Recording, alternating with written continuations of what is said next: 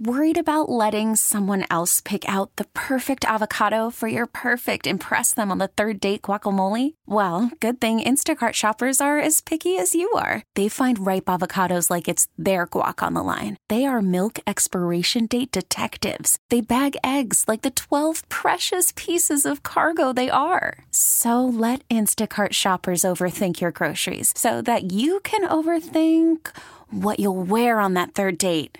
Download the Instacart app to get free delivery on your first 3 orders while supplies last. Minimum $10 per order. Additional terms apply. Hiring for your small business? If you're not looking for professionals on LinkedIn, you're looking in the wrong place. That's like looking for your car keys in a fish tank. LinkedIn helps you hire professionals you can't find anywhere else, even those who aren't actively searching for a new job but might be open to the perfect role. In a given month, over 70% of LinkedIn users don't even visit other leading job sites. So start looking in the right place. With LinkedIn, you can hire professionals like a professional. Post your free job on linkedin.com/recommend today. Back in and rolling on the Gabe Kuhn Show, 92.9 FM ES. Per normal, as is customary on a Monday, it's time to bring in the Associate Executive Director of the AutoZone Liberty Bowl. That would be Harold Graeter on X, at Harold Graeter. Harold, how's it going? Gabe, I'm great. What a weekend. It was Holy something. Cow. It was something. You know what I've never asked you? My family, my dad at least, was born in Cincinnati. Are you Graeter's Ice Cream? Graeter's Ice Cream. Is that one of the legendary ice cream brands? Of course. In America. Of course. They are distant cousins of ours. Rock on. My family was in Texas. My grandparents and ancestors, the Graeter ice cream dynasty, those folks it's settled, a dynasty. Yes, no question. Settled in the Cincinnati, Ohio area. But about 30 years ago or so, one of my uncles who was in the grocery business in Texas learned of the Graeter ice cream brand, did the family genealogy, and the lines crossed back in Germany. And way back in my Channel 5 days, Gabe, the Tigers were playing in the conference basketball tournament in Cincinnati. Right. And went up there to cover the tournament.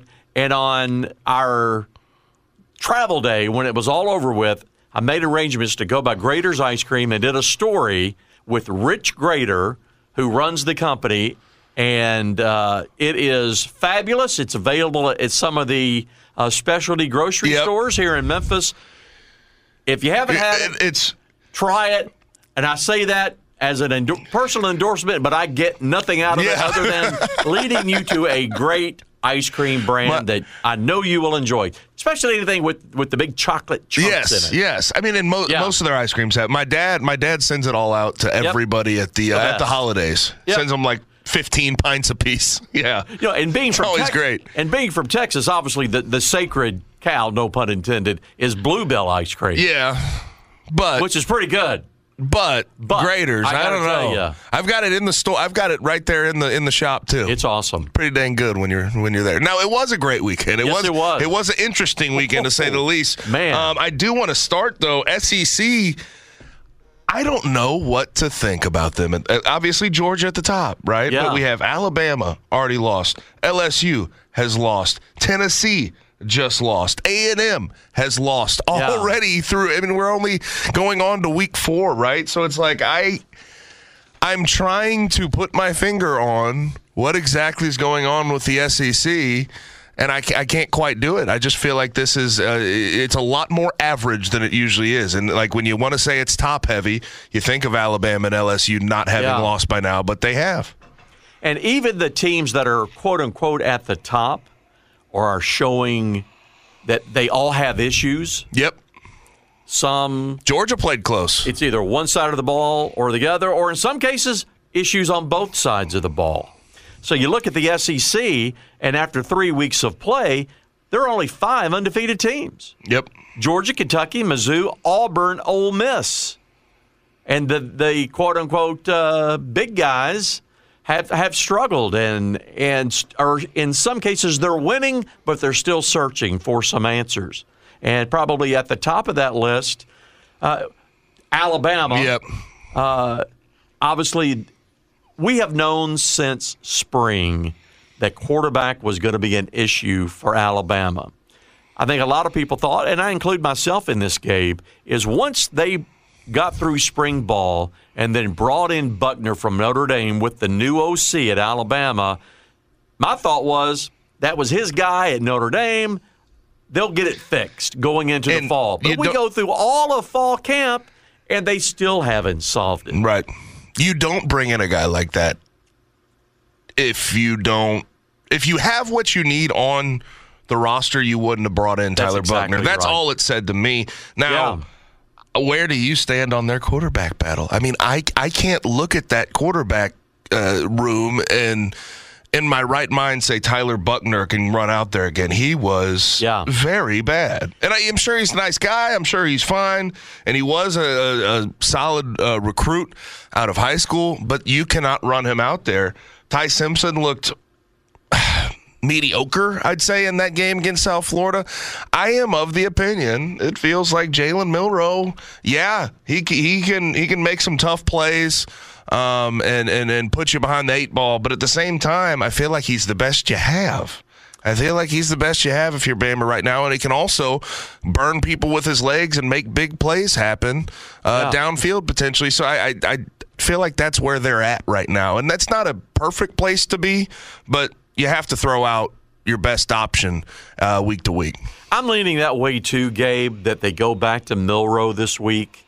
As you said, the other 2 quarterbacks played. But let me tell you, yes, quarterback is a problem, but I start in, and this is your area of expertise. O-line. The O-line. Yep. That's where it starts and ends, because if you can't protect, I don't care who you put back there, you're going to have issues. And Alabama continues to have problems on the O-line. They gave up 5 sacks to South Florida. 5. And when your quarterback is running around or is on his back, I don't care who you have back there, you're not going to be able to perform. Big red flag for Alabama is that offensive line. And then, going back to the decision to pull Milroe last week, I think Saban's quote something to the effect of, hey, we went through a week of practice and we played who practiced best. Okay. And last week after Texas, it was the other 2 guys. It wasn't Milroe. They went that way. They got through the game. It wasn't pretty, so they survived it. So now what do you do? Now that you're into league play, and obviously what's on the line gets ratcheted up hugely from here on out, especially league game and knowing that no 2-loss team has ever gone to the playoff. Mm-hmm. So there is no wiggle room for Alabama. They've got to win, and they'll have all they can handle with Ole Miss. And I was in Oxford Saturday night to see them against Georgia Tech, and we could talk about them in a little bit. Yeah. But Alabama has issues, and I thought they would get them fixed last week and then show that in the game. Still issues, but I really start with the O-line. Yeah, really I'm glad you bring it up that way because they're talented as hell. They have a 5-star, the number 1 O tackle in the 2023 class, I believe, starts at left tackle for them, Caden Proctor. He's out of the state of Iowa. A lot of Iowa fans felt burnt that he didn't end up there, but Alabama or Iowa, I think I know a decision I'd make if I was in the same position. But he's big, and he seems raw still. And usually you're used to guys at least getting a couple years under their belt before they start for Nick Saban. And it feels like they're also maybe a little too big. They have 3 guys over 350. That's a little too large, I think, at times to move in the correct way, especially in pass protection. Yeah. I mean, 5 sacks will tell you that. Now, moving on, Tennessee cannot win on the road at Florida. It's been since 2003. Yeah. And they got manhandled. They had O-line issues of their own. Yes. They couldn't run the ball, and I feel like with a Josh Heupel offense, people will talk about the big pass plays, but if you don't establish the run, you can't keep a defense honest and hit on those big pass plays. So Tennessee just struggled all around in that game. And I was really surprised by that. I did not see that coming. I thought it would be Tennessee, not necessarily in a walk, but a comfortable win, and it was far from that, obviously. Nobody needed a win worse than Billy Napier because up until then, he really had not had a signature win, and there was heat on him. So for Billy Napier and the Gators, huge, huge, huge. Tennessee, you mentioned it, they have some O-line problems. And, with that offense, it's about tempo and rhythm. They had 5 false starts in that game. And when you're doing that, you can't get that rhythm that offense requires. Milton, I think he threw a pick in the first half, and not a great performance by the Tennessee offense by any stretch. But they have their issues too. Yeah, but Florida showed us, at least offensively, what works for them. Yes. Graham Mertz just somehow hit a couple of passes, keep a defense honest, and then run the ball. They have 2 guys back there. Yep. It's Montrell Johnson, and then they have Trevor Etienne, but he ran for 172 yards, Trevor Etienne. They have some backs. I mean, if they can sort of get to that every game and make defenses defend that every game, I think they could win a few more games, and I think Billy could be safe. But he needed this win. He needed this one in a huge way. And I think for him, and I think this is one of the things he said after that game, was, yes, it's been a slow, methodical process, but this validates our process. Yep. If you just hang in there with us, we can get this done. Now, will this carry over? Was it a one-shot deal where everybody's psyched and right, and Tennessee's having some struggles and it all just came together for Florida? We'll see. But I got to believe, though, going back to the Tennessee side of that they're not as bad as they looked on Saturday. Yeah, I think so. I think that's the case. But I will say, no coach at Florida has lost to Tennessee at Florida since 2003. That tells you something. Yep. There's something that bothers Tennessee about making that trip. And it's a hard place to play. Swamp's a hard place to play. You bet. There's no doubt about it. Georgia at the top, they really struggled in that first half. Sure did. Down 14-3 at half to South Carolina at home. And this is a game that they just ran away with last year. Yeah. On the road at South Carolina. But they end up coming back and winning. They scored 21 in the second half, 24-14. They look even. I mean, I know they had a close game with Mizzou last year. I know they, could, week to week. It depends what they look like in conference play. But I was not impressed or enthused with what they put out there, especially at home against South Carolina. Right. You have to run away with that thing if I want to consider you the number 1 team in the country. Well, Georgia, interesting look. As you said, got off to the slow start. They have become, tip of the cap to them, if they're having troubles in the first half, they get in there at halftime and they make adjustments and they figure it out. They have become a second-half team, and wow. They dominate second half. I think defensively, they shut down Rattler. He had 129 yards, 0 points in the second half. So the defense turned it up. They got a little offense going, a different look from Georgia. But that's what great football teams do. They figure out a way to win, and it may not be what Georgia fans have been accustomed to these past 2 years, but a win is a win. But it makes you ask, what's going on there as well? Yeah, I think they'll be fine. I'm not pushing any type of panic alarm. But Georgia at home, you don't want to see it that close against South Carolina. But it is what it is. But hey, you get a win. A win is a win is a win. And speaking of a win, 61-yarder. 61-yarder in Columbia. Harrison Mevis, who's been there since, the Reagan administration? I mean, he has been there forever. But 61-yarder SEC record to beat Kansas State. And that was a good crossover, too, SEC Big 12 matchup. And he's a big dude, too. Yeah. I mean, he looks like a lineman. Yeah. I mean, don't they call him the thicker kicker? Yeah, they do. Harrison they Mevis. Do. But that was a bomb. My gosh. Yes, it was. And you thought, because the play before, they had a penalty. It was going to be, a 55, 56-yarder. They have a penalty.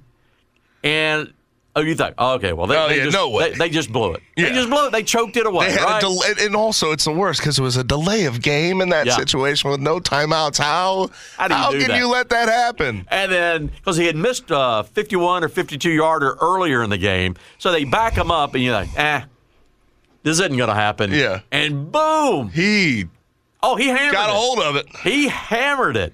And, wow, what a scene. Good for Eli Drink.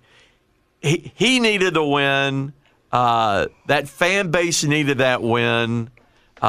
They rushed the field, which is always fun, as long as no one gets hurt. Yes. Those are always fun. As a matter of fact, Alyssa Lang from ESPN, SEC Network. Had her on Friday. Was the sideline reporter at that game. We had her in town tonight at the Touchdown Club. So we're looking forward to talking to her about being in the middle of the crush of fans there. But good win for Mizzou. Good for them. Can they sustain it?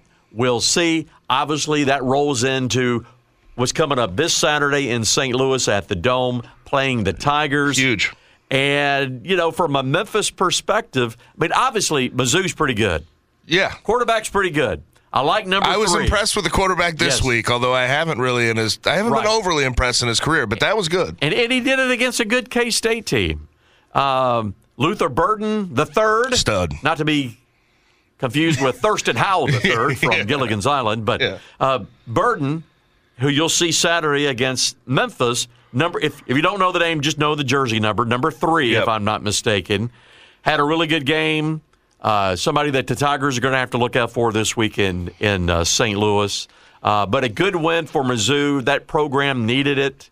Eli needed it. And again, a signature win for Eli. He's been to 3 bowl games with this team, but hasn't had a winning season yet. Mm-hmm. So they've been on him a little bit. The pressure's been on Drinkwitz. So good for him. He gets a solid win against a ranked team there at home on Saturday. But the buzzer beater field goal, which I believe is an SEC record. It is 61 yards. Yep. Impressive. But 3-0 versus 3-0. Yeah. Mizzou versus Memphis in St. Louis on ESPNU. That will be a big game. That's the type of game you want to see the Tigers play in. Well, either side. Yeah. But what are your just immediate thoughts? I know you brought up Luther Burden, and I know you brought up Brady Cook, but I think it's a 7-point line right now that the Mizzou Tigers are favored by. I think this is going to be interesting because there's a lot of things you have to pay attention to. Last week, I don't think Memphis looked very good against Navy, but that can always throw a wrench in your plans to play a team like that, and they gave them a little bit of a different look on offense, would spread it out a little bit almost. Navy did. But Memphis Tigers have a little bit extra to prepare. They have a little bit of extra time because of the Thursday game to prepare for this game. So you hope that helps. Just based on the way the Tigers performed against Navy, I thought that number might be a little more than just 7. Obviously, the Tigers have things that I'm sure they have been working on since last Thursday. They have some issues. How will Mizzou respond after an emotional win like that? Can they get up 2 weeks in a row? I wonder what that crowd in the Dome is not going to be a sellout. Yes, it'll be certainly a Mizzou home crowd. Of course. But playing in the massive Dome is going to be like. Not sure what that atmosphere is going to be like, but certainly a pro-Mizzou crowd. But a real opportunity here for the Memphis Tigers and Ryan Silverfield. It'd be great if they could take advantage of the opportunity. Maybe Mizzou's not quite there mentally. Again, the Memphis Tigers' room for error is almost nil, I would say. Very fine line. You got to play almost perfect every week when you're playing a quality football team, which means few penalties, if any, no turnovers. You can't help the other guys. So, again, the opportunity is there. It's in front of the Tigers. Let's hope they take advantage of it. Yeah, I hope so. I am curious, though. I haven't been to the Dome in quite a while, since it was named the Edward Jones Dome, and now it's the Dome at America's Center. So we'll see what that looks like. Obviously, I don't think they're going to sell it out, like you said, but I hope it's not a sleepier crowd, if you will. But I think there should be some Mizzou fans out there after last week beat the number 15 team in the country. And if it is a small-ish type of crowd, a low excitement crowd maybe, that's to the Memphis's advantage. I would think so. I would think Absolutely. so, especially after last week. Yes. For Mizzou. Absolutely. Now talking with Harold Graeter, the Associate Executive Director of the AutoZone Liberty Bowl. We have a few more things to get to, including Ole Miss. They're rolling along. Yeah. Beat Georgia Tech at home.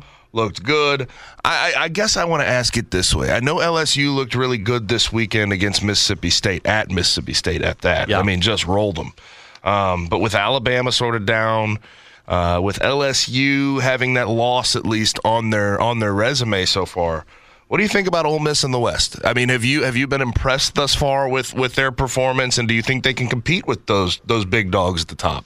Well, I was impressed with the win at Tulane, even though the quarterback for Tulane didn't play the entire game down there. That was a good win on the road for Ole Miss the week before. I was in Oxford on Saturday night.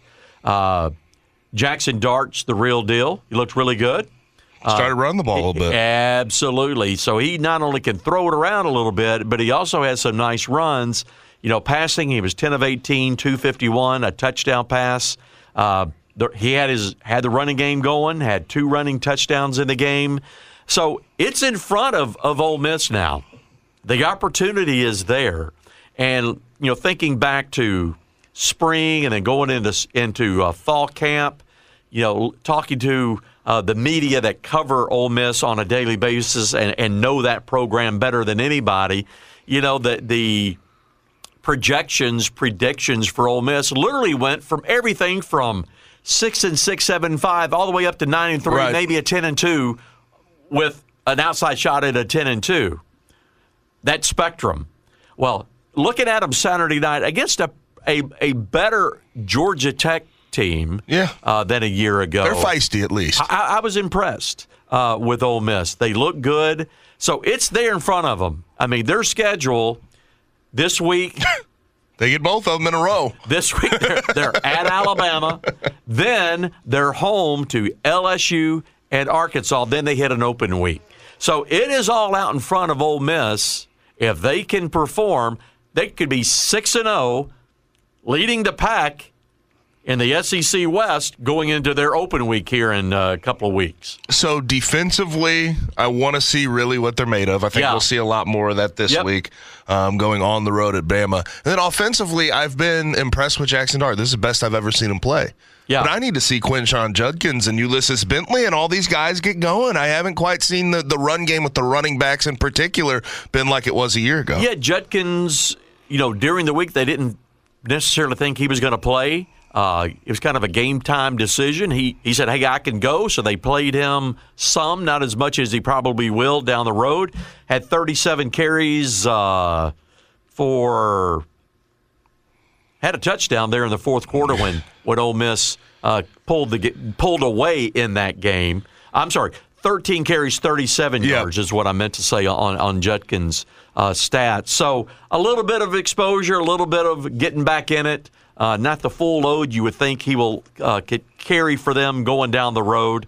But if you're going to win against this competition, you got to have both. Mm-hmm. Dart's going to have to throw the ball.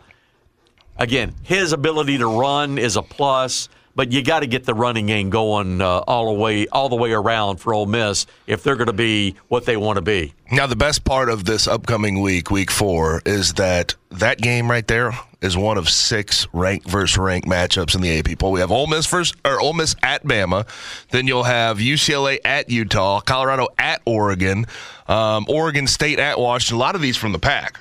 I mean, the Pac is having, a very good year. I think they have 8 teams ranked in the AP Top 25. Then you have Ohio State at Notre Dame, Iowa at Penn State to sort of round that whole thing out. Yeah. This is best week of the year so far.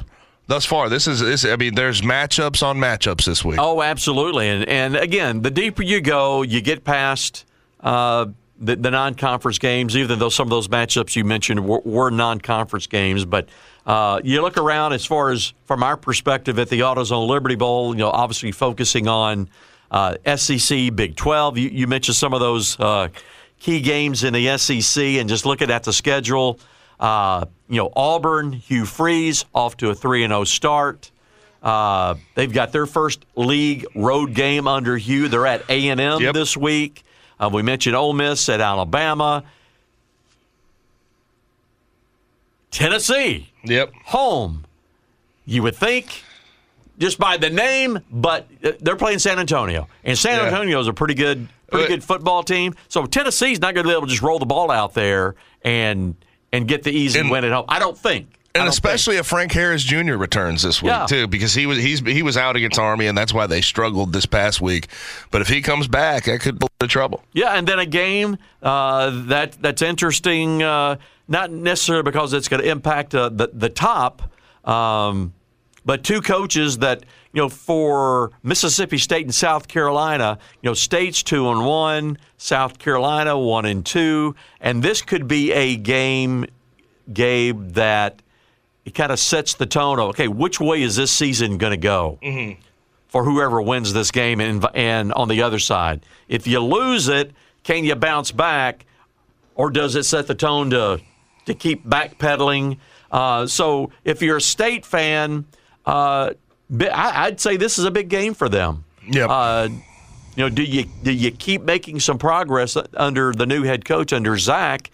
And obviously, it's a different look Mississippi State team. Yeah. They're used to slinging around. Will Rogers, rolling up the numbers with the passing yardage. But that era, unfortunately, went when Mike Leach passed. Such a tough Zach year Arnett to deal has with. a different approach, and they are a very different looking football team for sure. It's really tough to sort of watch them right now because I think they had this style that they had, this culture they had built, and obviously Coach Leach passes away, and now it's just all has seemed to dissipate for the most part. And I'm watching Will Rogers play, and he's having to hand the ball off a whole lot more, and it just doesn't look right. He doesn't look, He doesn't look himself because he is a guy who came in to play an air raid, drop back a bunch, and sling it all over the yard. He's had a lot of success doing it, and this year he's not able to do that as much. It's tough. It's tough, but they were dealt some tough cards. That's the truth. And again, so that is a work in progress as they get accustomed to running this new offense under Zach Arnett. Then take a quick look on the other side of the matchup for us on the Big 12 side. They've got 5 undefeated teams at 3-0 as well. BYU, Kansas, Oklahoma, Texas, UCF. And there are a couple of teams this past week got their first wins of the season, and they were needing them badly. 2 of the brand names in the Big 12, Baylor and Texas Tech.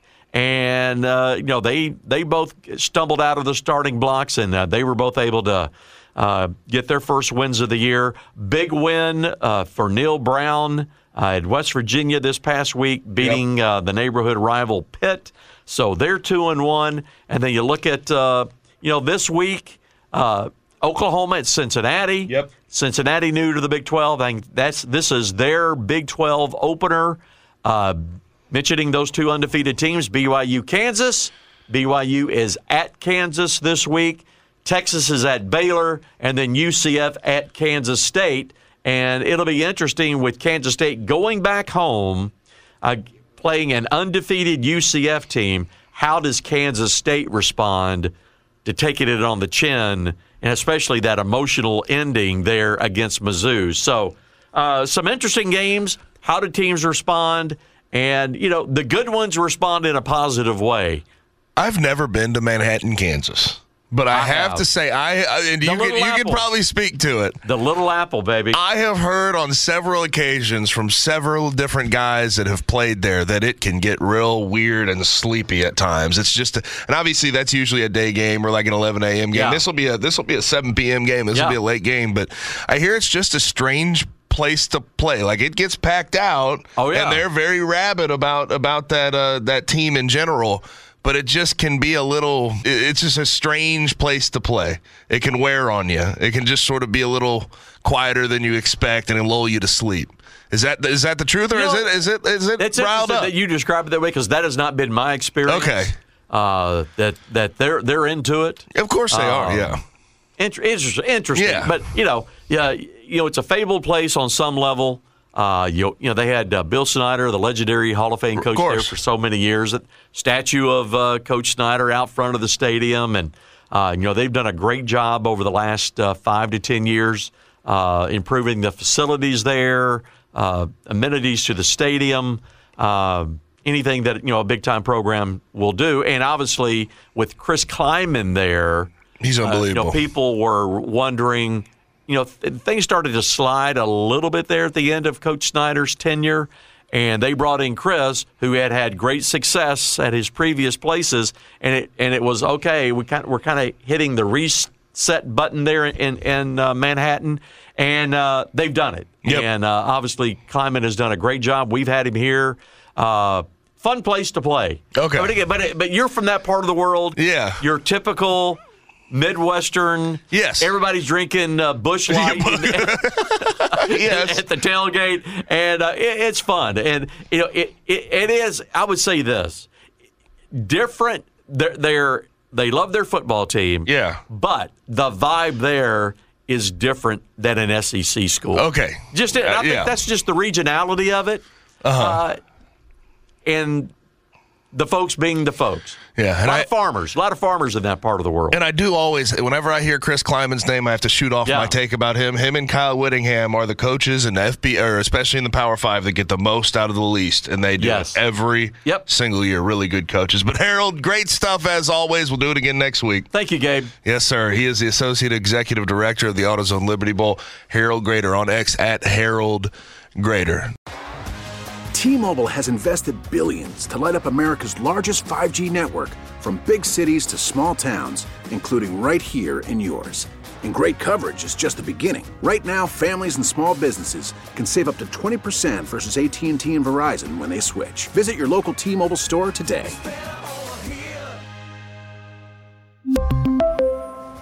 Plan savings with 3 lines of T-Mobile Essentials versus comparable available plans. Plan features and taxes and fees may vary. Protect your vehicle's engine with a full synthetic oil change and save with Mobil 1 at O'Reilly Auto Parts. Purchase 5 quarts of Mobil 1 full synthetic motor oil and receive a $10 O'Reilly gift card after rebate. See store for details. With your Mobil 1 purchase, you'll also receive 2 times points during Old Rewards Bonus Points Month at O'Reilly Auto Parts. O'Reilly Auto Parts. We get it. Attention spans just aren't what they used to be. Heads in social media and eyes on Netflix. But what do people do with their ears? Well, for one, they're listening to audio. Americans spend 4.4 hours with audio every day. Oh, and you want the proof? Well, you just sat through this ad that's now approaching 30 seconds. What could you say to a potential customer in 30 seconds? Let Odyssey put together a media plan tailor-made for your unique marketing needs. Advertise with Odyssey. Visit ads.odyssey.com.